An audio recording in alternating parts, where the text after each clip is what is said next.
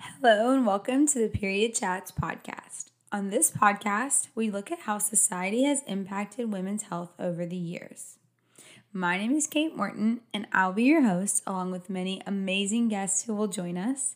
I'm a registered dietitian and passionate about bringing women's health to light and making it a table conversation.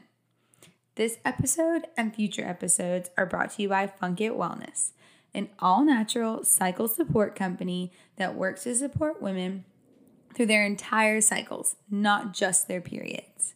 You can try their amazing seed cycling kits on their website at www.funkitwellness.com, or you can join their community on their Instagram at funk.it.wellness.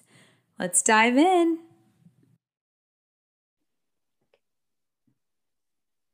Hello, everyone. Welcome back to the Period Chats podcast. I am sorry I'm a little stopped up this week. I'm in Denver, and everyone who knows me knows the altitude really doesn't agree with me, unfortunately, but I am so excited to have Vienna here with us. She is from the Consultant, and yes, you heard that correctly. She focuses in holistic reproductive health, and this is a much requested topic. Today, we're going to be talking about tracking your cycle and the fertility awareness method. So I'm going to turn it over to you and let you introduce yourself and tell us all about you. Well, thanks so much for having me, Kate. I'm really happy to be here and talk about all these topics. Yes, so my name's Vienna. My practice is called the Consultant. So C-U-N-T, Sultant. I'm a vagina consultant. That's where I've started. So all things that have to do with the vagina, that have to do with the womb, that have to do with people who have those parts, you know, the ovaries, the uterus, the vagina, the vulva, etc. And then in addition to that, I'm also a holistic reproductive health practitioner and a Justice Method fertility awareness educator. So those are the lenses I'm looking at. We really care about the menstrual cycle over here, if you have one, and paying attention to its health. And also, you know, just like everything else that goes along with that. So I'm really excited to talk to you about that. I've been personally trying out Funk It, the seed cycling, a little bit. It's delicious. So that's a really great extra tool that we can talk about in relation to menstrual cycle charting. Yes. Okay. That makes me so happy. Everyone knows how much I love seed cycling. I talk about it all the time. And something along with seed cycling, we get so many questions about, and you know, I'm not going to lie to you. I may be an expert in a lot of things. Tracking your cycle is not one of them. It's something that I do myself and I can tell you about, but I'm really excited to dive into like the nitty gritty of it. So, because I told you, like I bought my Aura ring, I've been tracking my temperature. So first, let's just start with what is cycle tracking? Why would we do it? And why is it so hard sometimes? Yeah, these are all good questions. So there's lots of different ways to track your menstrual cycle. There are really simple things such as like period tracking, right? Like this is the day I got my period. And then you go from there and you just like keep track of the number of days between periods. Then there's all kinds of methods you can use. So fertility awareness based methods is kind of the umbrella term for a variety of methods. So everything from like symptothermal, which is what I teach. So we're looking at mucus and body temperature, to symptohormonal, which is looking at mucus, potentially also body temperature and hormonal testing. There's a wide variety. It's also under the umbrella of natural birth control, which is, I think, a very funny term, but natural just means like you're not using hormones, essentially. I think that's how most people use it. And that can also include things like the rhythm method. Or calendar methods. So calendar and rhythm methods are natural birth control, but they're not fertility awareness based methods. So those are separate categories. Rhythm is, you know, the joke, like, what do you call someone who uses the rhythm method? Mom. So like, those are the jokes there. And the rhythm method and calendar methods do have a lot of failure rates because they're based solely on calculations. If you're using an app, right? If you're using, like a period tracking app, it's probably using a rhythm method calculation to tell you when you're ovulating. So if you're just putting in the date of your period and it's telling you you're ovulating on this day, that might line up with your cycle, but most of the time that's completely wrong because it's just using a calculation. But in there, so I started after I got inspired after we talked for the first time, and I've really been working on the things you talked to me about. I ovulate 4 days after my predicted ovulation in the app. So I'm glad that wasn't the only form of birth control I was using at the time, because I can see where it's a little, not, I get it, but it's a little faulty, you know? Yeah. And it really, it depends on, all those methods are based on like previous cycle data, right? So the app is like using a prediction based on when you had your period to estimate when you should be ovulating. And ovulation typically occurs somewhere in the midpoint of our cycles. But that doesn't mean day 14 for everyone, because not everyone has a 28-day cycle. And if you have a longer cycle, you're going to probably be ovulating past day 14. If you have a shorter cycle, you're going to be ovulating prior to day 14 in most cases. Also, you could be ovulating on day 14. It really, like, I tend to ovulate right around that point, but it changes from cycle to cycle, and that's a normal thing. So that's the rhythm method. That's the period trackers. Fertility awareness-based methods are looking at your body's biomarkers of fertility to inform when you are fertile and when you are not. So basics of the menstrual cycle, we are fertile a teeny tiny period of the entire month or the entire cycle if it's not a full month. And then after the vast majority of that, we're actually infertile. So from menstruation to ovulation to the onset of of cervical mucus, so mucus that's coming from the cervix in anticipation of ovulation, that's infertile.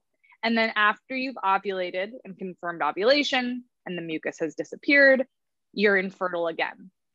So different methods will kind of calculate that fertile window a little bit differently. Again, I'm trained specifically in the Justice method, so it's the one I can speak to the most. But all methods are looking at what are the biomarkers of ovulation, how do we understand when they're happening, and then what decisions do we make around fertilizing sex at that time. So if you're trying to get pregnant, right, that ovulation window, you'd be like, this is when we're introducing sperm. If you're not trying to get pregnant, that's when you're avoiding sperm, right? If you're having that kind of sex. So everyone calculates this differently, but again, there's a window of time, which physiologically is a few days in which you can get pregnant. With Justice, we basically say as soon as you start to see cervical mucus, which can look like creamy hand lotion, which can look like, something kind of like pasty, even like that little mucus that you're like, well, is this quite cervical mucus or not?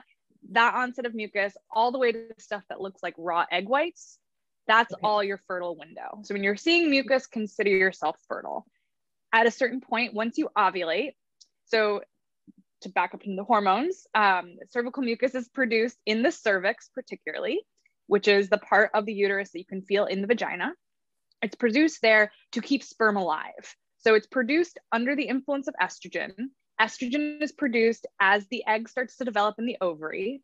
And as it gets closer and closer to actually being ready to be ovulated, to being fully mature in that sense, then you produce more and more estrogen. So that's why you start to see cervical mucus, because the egg is getting ready to be ovulated, and because of the rising estrogen levels, and that causes cervical mucus. Its sole purpose is to keep sperm alive. So after you ovulate, the cervical mucus will dry up because we start to produce the hormone progesterone in larger quantities. That dries up cervical mucus, prevents further ovulation, and then the rest of that cycle is again infertile. So that's kind of the basics there. Cervical mucus, there's a bunch of different ways you can observe it. Some people check at the cervix or internally inside the vagina. Our method just checks externally by when you go to the bathroom, like wiping with toilet paper across the vaginal opening and the perineum, that space between the vaginal opening and anus, and understanding what does that feel like, what does it look like, recording that information and using it to base your sexual decisions on. So those are like the basics there. Other methods, again, will kind of assess it slightly differently. But we use a couple of rules as well, but those are the basics.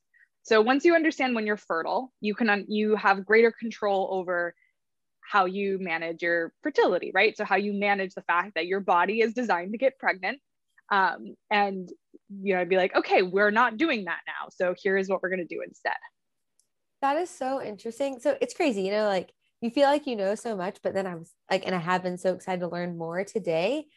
I knew most of that, but I didn't realize the reason we have cervical mucus is to keep the sperm alive. I didn't know that. That's so cool. It is really cool. So actually your vagina most of the time is acidic. So it has like an acidic pH, and there's all these conversations around pH, your vaginal pH. It should be acidic vast majority of the time.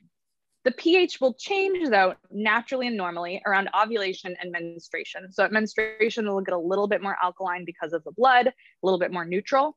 And then at ovulation, around ovulation, you're going to get really alkaline because sperm is alkaline, semen is alkaline, and you want to keep that sperm nice and happy. So it's really, cervical mucus is just like the welcome wagon for sperm. So if we didn't have cervical mucus, and when we don't have cervical mucus at other points of our cycle, the sperm die pretty quickly. They have nothing to keep them alive. The acid in the vagina destroys them. And our acidic, or not acid in the vagina, but the acidic environment, we don't like make acid, that helps protect our vaginal health, right? It keeps the microbiome happy. It keeps pathogens out. It's for our own protection. And then for a tiny window, we're like, we will allow you to come in, sperm, and we will make you a nice little bed to lie in. And the cervical mucus is actually super important for pregnancy for all kinds of reasons. So not just like keeping the sperm alive, but actually getting them to where they need to go. So this story about sperm being like champion swimmers, and they're like real tough. They're very, very not tough. They're very delicate, and that's why you need millions of them, right? And every ejaculation has like millions of sperm in it. And those sperm, like some of them get lost, some of them fall out of the vagina, some of them are malformed, but the cervical mucus helps guide them through the cervix, where they spend some time actually in our little cervical crypts, which are these little little pockets in the cervix. And then they make their way up to, a fallopian tube, a uterine tube, to eventually maybe meet an egg. Cervical mucus plays a critical role in that, and getting them both, like keeping them alive and getting them to where they need to go.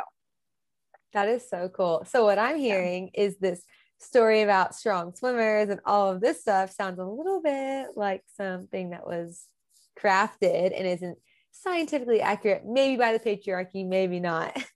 Yeah, well, it's interesting because I was a piece of poetry, I think Fertility Awareness on Instagram posted this, and it was just talking about semen and sperm, and it's really more like flower pollination than it is like an act of like planting a seed. So I would recommend, I can repost, I can share it with you. It was really good, but like you're not planting a seed exactly with semen, right? With sperm. It is more of a pollination effect. So you need the sperm, you need the egg. We need both parts to come together to make a baby, or to cause a pregnancy. But the female physiology is doing a lot of that work. Like this, it does take two to tango, but and you have to have healthy sperm when we're talking about pregnancy. But the vast majority of that work is happening inside the reproductive tract in the female partner.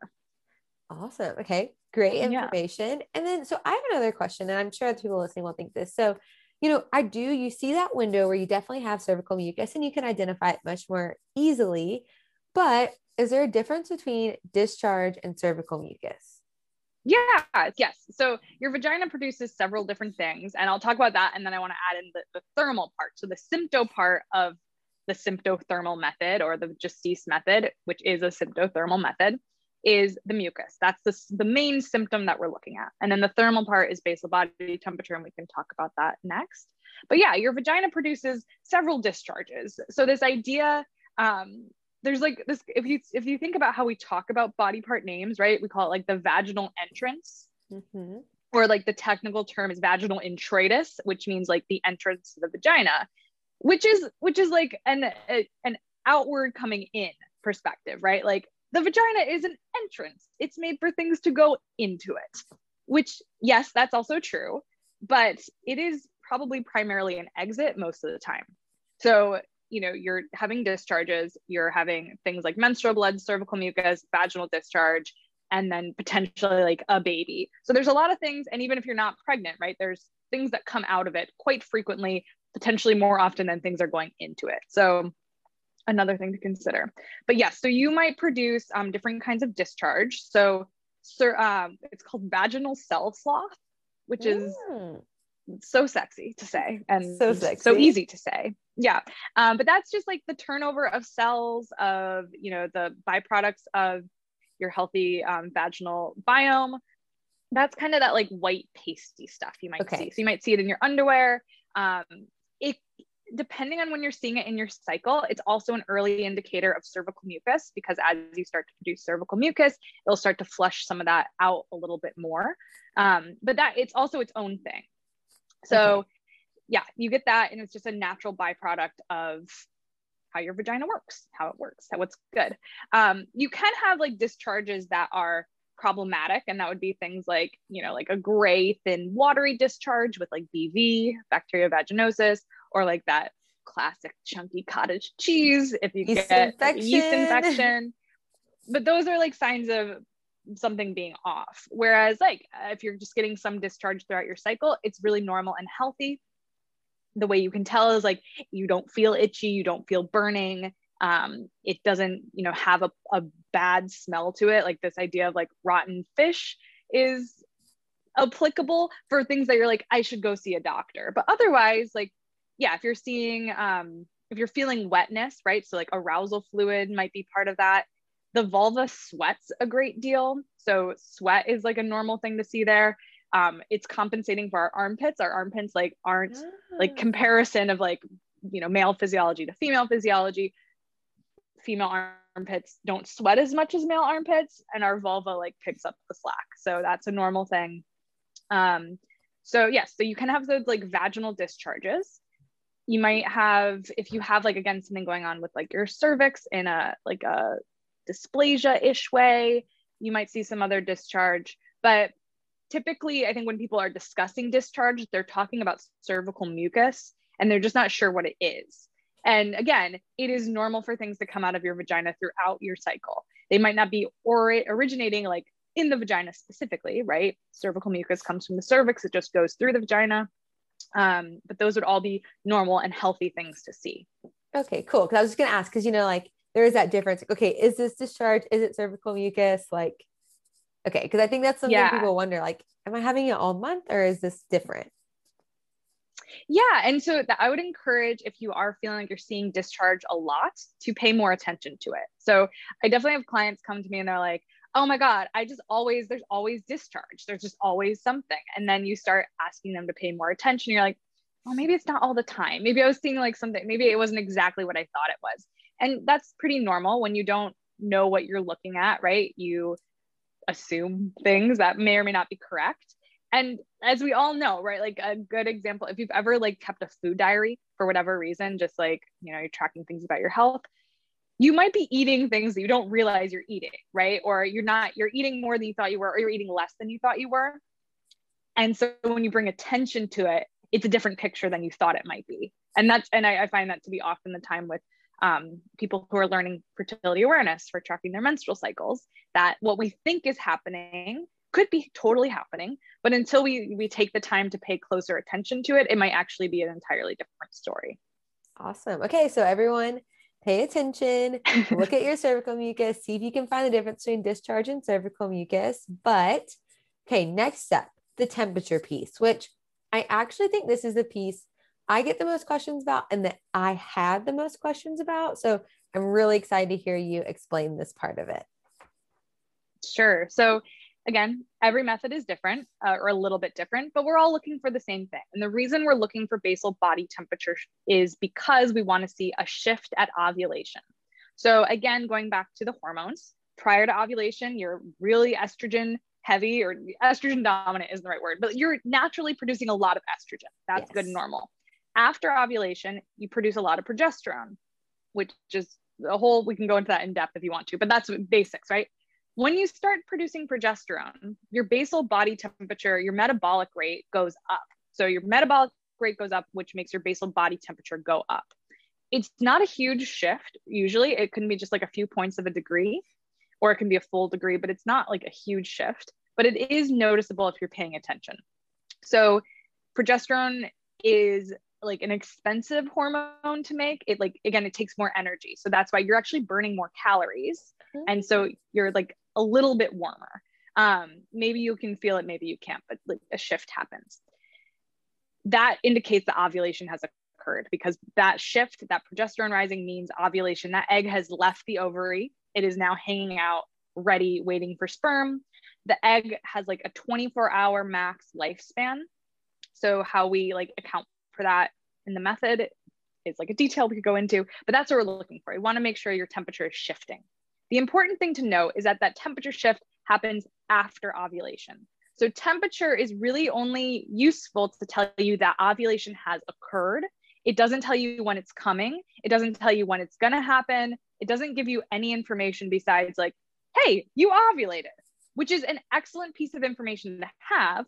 But from both a contraception and particularly a conception standpoint, if you've like, like in movies where they're like, my temperature rose, we have to have sex right now, right?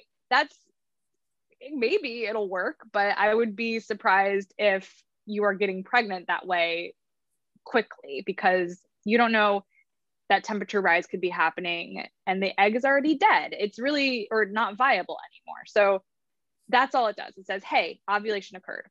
When we're using it for avoiding pregnancy, you cross-check it with the mucus. And you say, okay, my mucus is drying up. My temperature has risen. In a few days, I can count myself as infertile because these two things correlate to each other. So that's it. So there's like the thing about the basal body temperature that I think people have questions about is it can fluctuate quite a bit. Different things in your life can impact it. So it can be, I think people get a little too like concerned about the details of it, and it actually doesn't have to be as stressful as I think a lot of people view it. But it is sensitive. So if you like didn't sleep well, if you went to bed late, if you got up really early, if you were drunk or high or ill or traveling, or just like didn't sleep well, if you have a small baby that you have to breastfeed, all those things can throw off your temperature. So it is sensitive. But it's not about one single temperature. It's about the overall temperatures through that entire cycle. So as long as you're getting the majority of the temperatures in that are normal, you should be able to see that shift. And that's the main thing we want to see, is just like confirming that ovulation occurred. And then would it shift back when menstruation happens, or when does it shift back to normal? Yeah. So what should happen is prior to ovulation, temperature is lower. Ovulation occurs, temperature goes up, and it stays up for the rest of your cycle. Right at like either the day before you get your period, the day you get your period, sometime around there, your temperature will drop back to like lower levels. And then you're getting your period. During menstruation, it might fluctuate a bit. And then for the rest of that cycle, it should be kind of lower and then go up again. And that's the repeat pattern. Some people see like a triphasic shift. So it'll shift to ovulation, then shifts again. For some people, that's normal. For some people, that's an early sign of pregnancy. Okay. So, and again, you want to see that temperature remain high for health reasons. What's important is that it's showing you have adequate levels of progesterone. So if you have a basal body temperature where you're taking normal temperatures and they're all over the place, like it's like really jagged, that might be a sign that there's something up with your progesterone levels. And then if you got pregnant, your temperature would just stay a little bit higher for the duration of that pregnancy. Okay, cool. That explains it a lot easier, because I think there is a lot of confusion and like stress around, and that's why like I ended up doing the Oura ring, which it's a little pricey, but for me, like I wasn't good at remembering to take it before I got out of bed. And this takes a snapshot right when you start to like stir to wake up. But it was cool to see the shift. I had never tracked it consistently, and it was crazy. Like did a little dip and then it went up, and my period came and it went down, and like, it's cool to see, but I knew that it wasn't in a minute already happened. Yeah. And so the other thing to say with that is like, how do you take it? Right. So you do have to take it first thing in the morning. There's another way, like you could take it like several times throughout the day. That's not something I'm fully trained in, but there is another option. But generally you take it first thing in the morning before you get out of bed. You need at least 5 hours of like solid consecutive sleep to take an accurate BBT. But you don't want to take it less than 5 hours. You don't want to take it more than 10 hours. And you want to take it around your normal wake time. But you have like a 2-hour window. So if you usually wake up at like 7 a.m., you could take your temperature accurately at 6 a.m. or 8 a.m. That would be fine. If you have to get up to pee, you can get up and pee and then get back in bed and take your temperature. It's going to be okay. All right. It's going to be okay. You just don't want to do anything like really active, right? You don't want to like stimulate your body too much. So if you get up to like walk the dog or, run around the house or have sex, those are going to throw off your temperature. But just like, get up, pee, get back in bed, take your temperature. It's going to be okay. So that's, I think, an important piece. if you have shift work, right? Like people who have shift work, like they work nights, or they're like when they go to bed kind of varies throughout the week. Again, just like keep that 5-hour rule in mind. If you're breastfeeding, it's kind of a similar thing. But there's definitely times where it's, if you don't have like a consistent wake time or bedtime, that can be really problematic for getting an accurate temperature. So there's things like, I think, the Oura Ring or Temp Drop, which is another wearable thermometer that you wear at night. Those are really useful for, again, showing you that you ovulated. They're not as useful potentially for like giving you health information about your temperature. I don't know enough about the Oura Ring, but I would assume based on what you said, like it's giving you like a good enough information to say that ovulation occurred. But we also, in the Just-Cease method, as a holistic reproductive health practitioner, we're looking at your temperature for other information, like, is there something up with your thyroid or something up with your iron levels or your magnesium levels? Like there's lots of reasons that your temperature can be suppressed or erratic. And that's something we want to look into. But basically that's it. Get a basal body thermometer. You can take your temperature in your mouth, in your armpit, in your vagina, in your anus. If you want to do that first in the morning, have fun. Love it. And just keep it in place. The digitals measure really quickly. I always recommend keeping it in place for a few minutes, at least before you take the temperature, so it comes up to your body temperature. The most accurate way is keep it in place for 10 whole minutes and then press the button and then let it measure.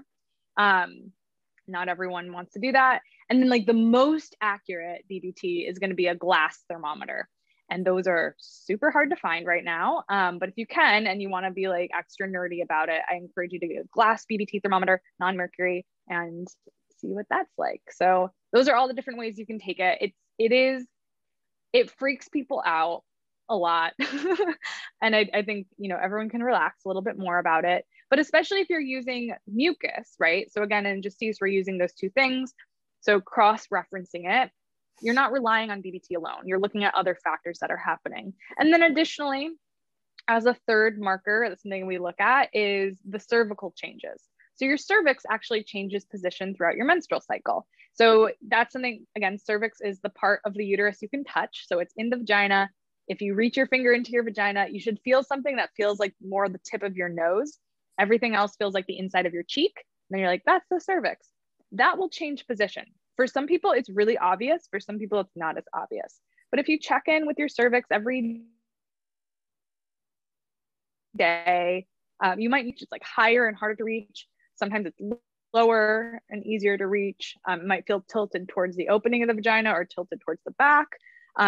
It'll feel softer, higher, and more open during ovulation, during the fertile window, and then firmer, low, and closed when you're infertile. So it's another thing to like experiment with, just another way to like get to know your body better. I highly encourage that because that's something like I just found out about like a year and a half ago. I like kind of knew something was there, but like I didn't like really know. And then I started using a menstrual cup, which it's important to kind of check where your cervix is so you can put your cup in correctly. And I was learning about it. I'm like, oh my gosh, it's literally just like, it's just like right there. Like you can like just feel it. Like, yeah. So wash your hands and get familiar with your body because it is a really good indication and it definitely changes. It took me a while. It took me like 3 months to kind of get to know where my cervix was. But once I noticed the change, I was like, oh, wow, it feels completely different at the 2 different times or multiple different times. Yeah. And you might notice it like during sex, right? Like you might notice like certain times of your cycle, you're like, oh, we can do these positions. And then other times you're like, oh, that does not feel good. Nope. So that can be due to just like the cervix moving around a bit, which it naturally should do. And that also is normal. With the caveat, like if you're experiencing like pain during sex, like please seek help. You shouldn't be having pain. But if you're noticed like, yeah, like doggy style is just not something I can do right now or what have you, then that is an indication of your cervix moving around. Yeah. So, okay. So we've got all this information now and it's so helpful, I think, to learn all of it because getting off birth control for a lot of people I talk to who are tracking their cycle, they're off birth control. They want to do like a more natural method, but they either are definitely not trying to conceive or definitely trying to conceive. There's some in between, but those are like the 2 groups I usually think of. So let's start with trying not to conceive. What's like a snapshot of what you should Like just a short, like, okay, look at this, this, and this. This is the time you need to be really safe or not at all. And then we'll do the same thing for when you're trying to conceive. So yeah, if you're trying to use a natural birth control or a fertility awareness method, I do recommend working with a trained instructor. I am biased because I am a trained instructor, but it gives you the highest rates of efficacy. You have someone, especially when you're trying to avoid pregnancy. You've spent your whole life up until that point being told that you can, in most cases, right? Maybe not everyone, but generally the story is you can get pregnant at any time. Pregnancy can just happen to you. It's on a whim. You don't know. You'll have sex, die, and get pregnant, or get pregnant and die. Mean right? Girls. Yeah. Mean Girls, right? Said that wrong, but you know what I mean. So you have grown up in a culture that has told you that your body is unpredictable, that pregnancy, depending on who you are and how old you are and your class, your race, all these different factors, right? That you getting pregnant is one of the worst things that could happen to you. That is an active story we have, especially with younger people. That it's not true. And your own beliefs and feelings around pregnancy, yes, it could be like it is a life-altering event. And in some cases, it could be like a very devastating life-altering event. But I digress. Nonetheless, you've been told that pregnancy can happen to you. There's no way for you to know. There's no way for you to have an active role in understanding when you can and cannot get pregnant beyond like not having sex or using some kind of like heavy duty method, like an IUD, a hormonal method, right? So because that's such an actively ingrained in you, I find that most people, myself included, are so scared coming off of hormonal birth control that it's really useful to have someone there to handhold you, to talk through those fears with you, to show you how to chart, to tell you if you're doing it correctly or incorrectly. So it's really invaluable. So especially in those cases, I would say work with someone. There's lots of different methods. There's lots of different instructors. If you're looking for a resource, you can look on the Justice website. They have all the Justice instructors. The Association of Fertility Awareness Practitioners or Professionals has also a listing of people who teach different kinds of methods. And then Read Your Body, which is an app that just came out last year, I believe. It's an app that's all based around using fertility awareness, but in an app. So it's not predictions. It requires you to like put your information in there, right? Whatever method you're using. And they actually have a directory of practitioners as well. So I would check out those places. Some people offer like low costs, everything costs different. So I wouldn't just assume like, oh, it's too expensive. There's a lot of different ways that people can work with you. I offer people some like payment plans and sliding scale options, but I would really encourage you to work with someone. So that would be the first step. But then again, you're just whatever method you're using, you're tracking when you got your period, you're tracking when you see cervical mucus, tracking your basal body temperature, and then using all that information. So I would say definitely use both mucus and a temperature at least, and proceed with caution until you are familiar with your body. So most methods, not all, but my method does include the use of barriers. So I really encourage people to use condoms, diaphragm, cervical caps, withdrawal. Like those are all good options as you're learning this method. Just try and keep that sperm away from that cervical mucus. Coming off hormonal birth control, you might also just have a weird cycle. It's totally normal to be abnormal at that point. It should change over time and with some like bodily support, but you might have a confusing cycle as well. Like maybe you're not ovulating right away, or maybe you're seeing like mucus all the time. Those are kind of common things that people will experience. And it's good to again, have someone walk you through that process, especially so it doesn't get frustrating, right? If you're not ovulating and you're not seeing any mucus, then you're like, what is the point of this? What is happening? I'm so confused. Yeah.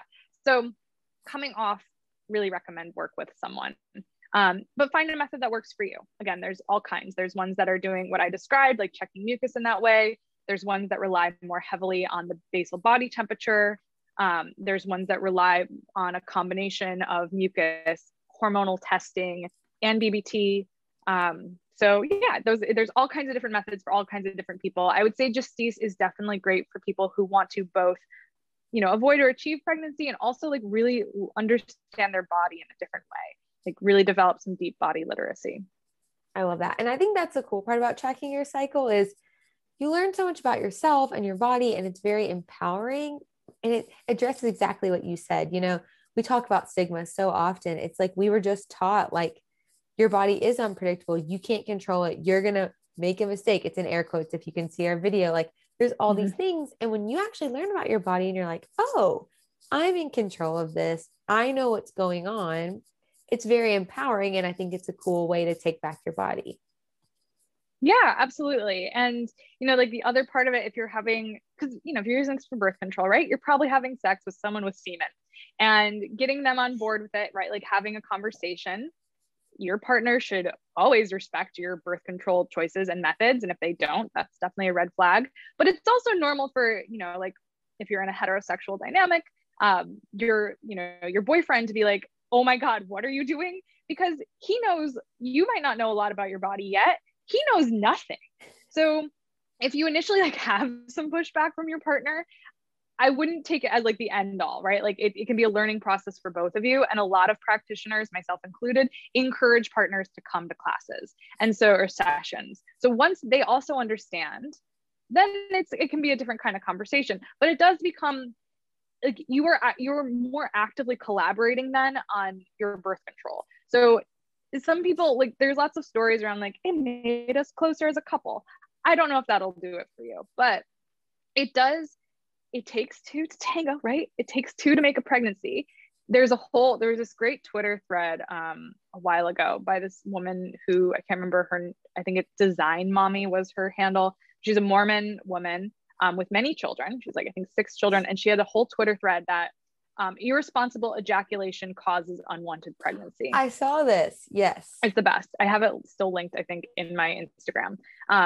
But you know, she's very pro having children, and she was also like very pro, like, you know, pro-choice or pro, like, all, you know, different ways of handling this. But basically being like, when a woman or a person with like a uterus well, you can ejaculate, but orgasms, that doesn't result in a pregnancy. Like, so if you're just having orgasms over here, you're not creating pregnancies.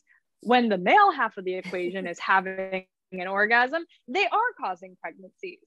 So the whole conversation around like, why don't we have new forms of male birth control is a really good conversation. That should be our next podcast topic. We should totally have a whole other one on that. It's ridiculous because, again, if you have semen, if you are a person with a penis and semen, you are constantly fertile. You are fertile every damn day from puberty until death. Yeah. Vast majority of the time. Some caveats in there, but generally speaking, physiologically, you can make babies in your 80s. You know who can't make babies in their 80s? People with a uterus. I mean, maybe one day in the future. I don't know if you'd want to in your 80s, but again, it's the ejaculate. So having that conversation with your partner, because you're going to both have to understand what's happening in your cycle in order to decide what kind of sex you're having, is really important. And I would also like, if you really want to do this and your partner's like, oh no, I don't think we should do that, keep digging, keep pushing. But also understand that they are more in the dark than you are potentially. So have a conversation. That's a great point. Cause like sometimes the pushback, it's not necessarily pushback. It's coming from like, not understanding, so that, you know, bringing them with you to a class or understanding can bridge a gap and bring you closer potentially. Yeah. And they're afraid too, right? They've been told their whole lives, like, you don't get her pregnant, like, you gotta like do this or that. And then there's all kinds of irresponsible people out there who are like, I don't like the feel of a condom and will take no responsibility for my part in this. But generally speaking, and I hope in your relationship that your partner is not like that, and that he's on board with, you're both on board on the same page around what you want to do with pregnancy. That being said, when it comes to conception, I would say it's pretty similar. If you come off the pill, right, and you're trying to get pregnant, you might have a weird cycle. It is actually fairly common for people not to conceive right away coming off the pill, or to potentially like have miscarriages right after. It really depends. Everyone's physiology is different. So you might like get pregnant right away off the pill, have a healthy pregnancy, have a healthy baby. Absolutely a possibility. But it is also a possibility that it will take some time for your body to get back to normal, to be ovulating normally and efficiently. And you might want to I usually recommend people take at least a year in between the pill, like coming off any kind of hormonal birth control and trying to get pregnant, to really focus in on your health, to understand if you're ovulating, what that looks like. So you just set yourself up for success, because the healthier you are going into the pregnancy, the healthier the pregnancy will be.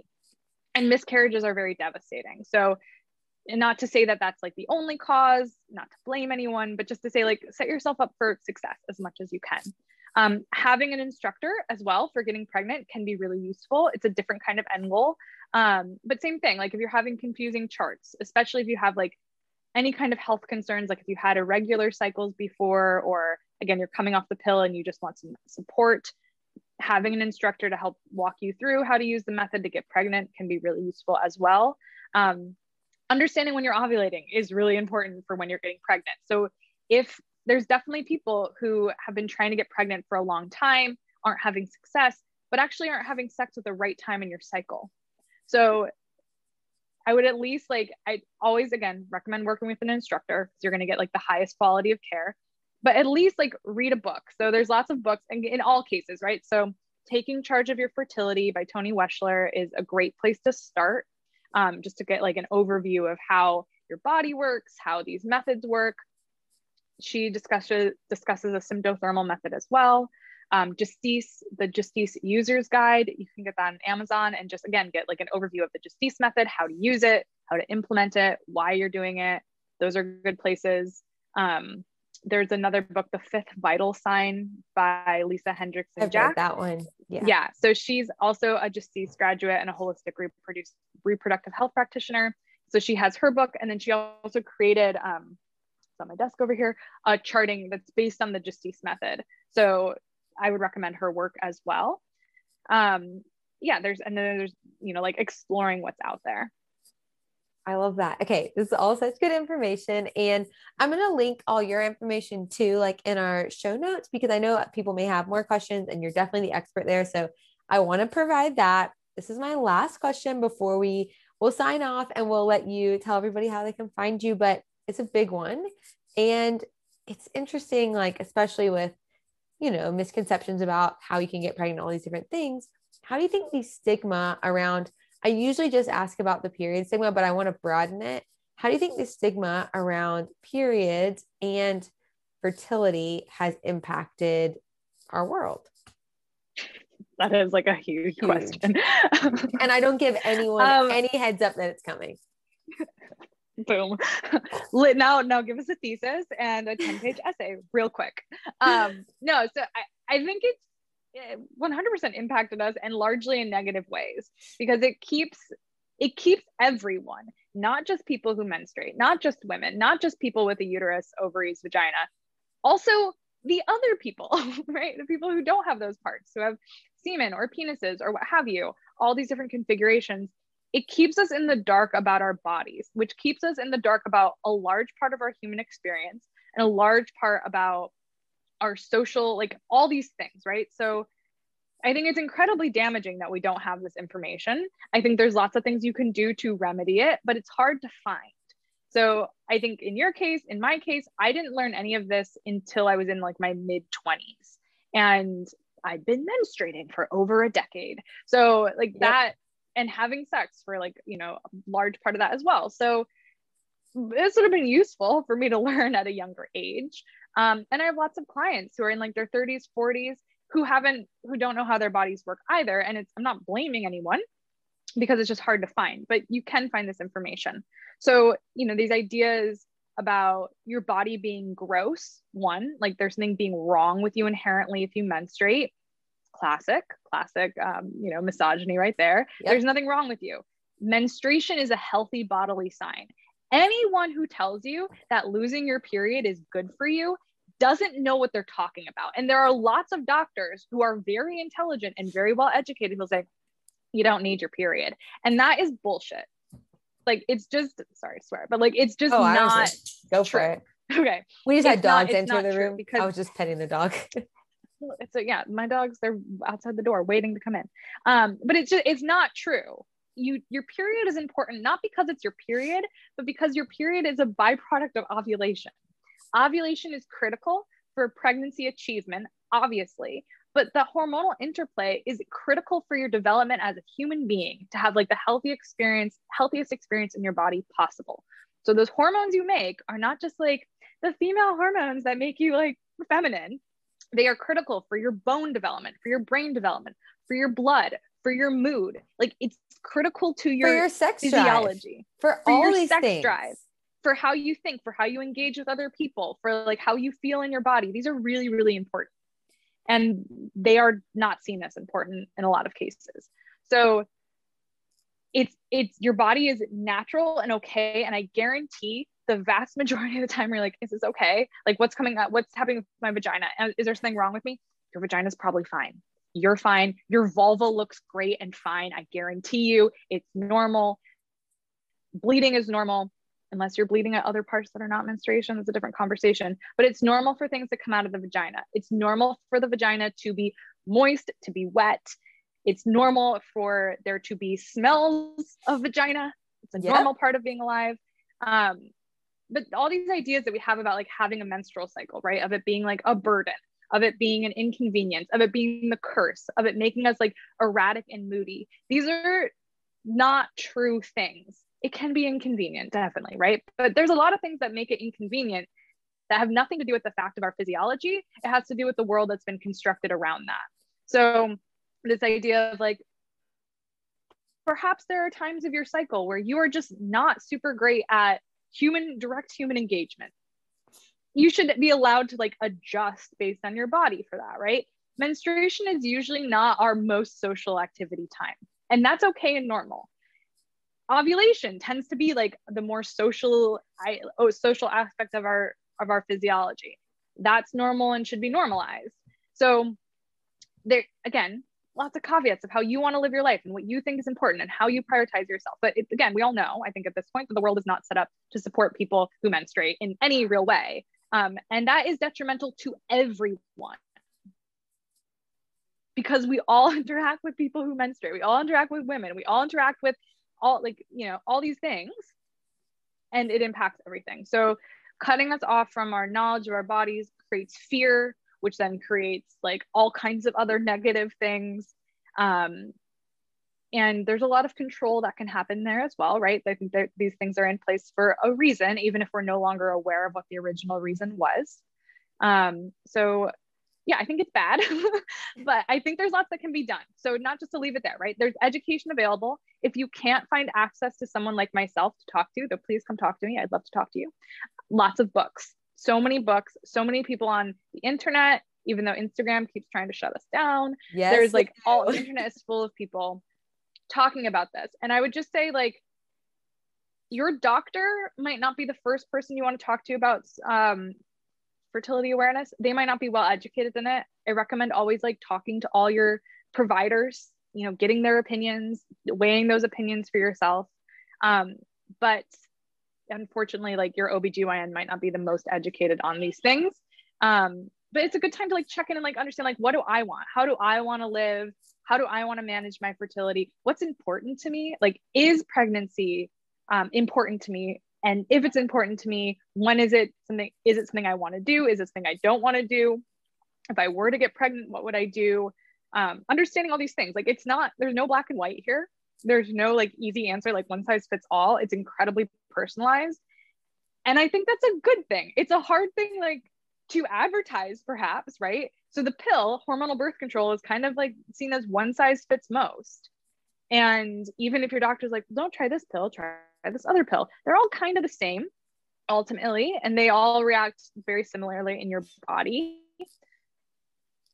Just like everything else, like how you manage reproduction, how you manage your fertility, how you manage your contraception or conception is highly individualized. What's important for you might not be important for someone else. And I think that's an important question to have. And then the last thing I'll say, and this is off topic, but when it comes to contraception should enhance your sex life. That's something I really believe in. The whole reason that you're using it is so you don't get pregnant, so you can have like the sex that you want to be having. So if your contraception method is not improving your sex life, if, for example, it's removing your libido, or it's causing you pain, or it's making you moody, or it's making you anxious too, right? Do something different. There's a lot of ways to manage this. You know, there's a lot of different methods to avoid pregnancy, if you become pregnant, not to be pregnant. If you get pregnant, like all these different ways. Many are highly stigmatized.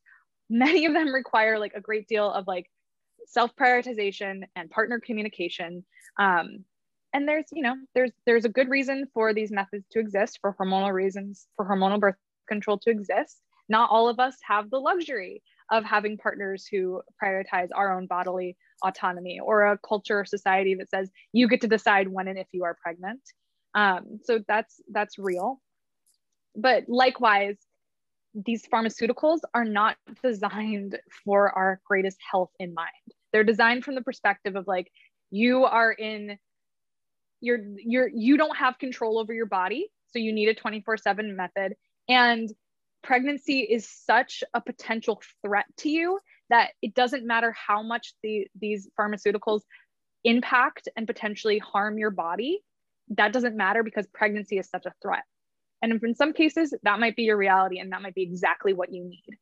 But I would also challenge that to say, like, ovulating and having a sex drive and being not depressed are really important for your quality of life, and are also great threats to your health. So keep that in mind. Just like contraception should make sex better. I love that. And it's so true. And I think this podcast is going to be a really valuable tool. And I'm so excited. I'm going to link your Instagram, your website, all these things. We're going to link in our show notes so that you can find Bea and be able to talk to her and learn more from her, because one podcast is not enough. This is such a big topic. I also really recommend working with someone, because it's a lot to learn. And you know, I think it's an investment in yourself, and I think it's a really beautiful way to get to know yourself better. But thank you so much for coming on. This has been so much valuable information, and I appreciate your time so much. Thank you so much for having me. It was great to talk to you. It was great to talk about these topics. I really appreciate it. I appreciate the work that you're doing out here, like helping people take better care of themselves. Oh, so good.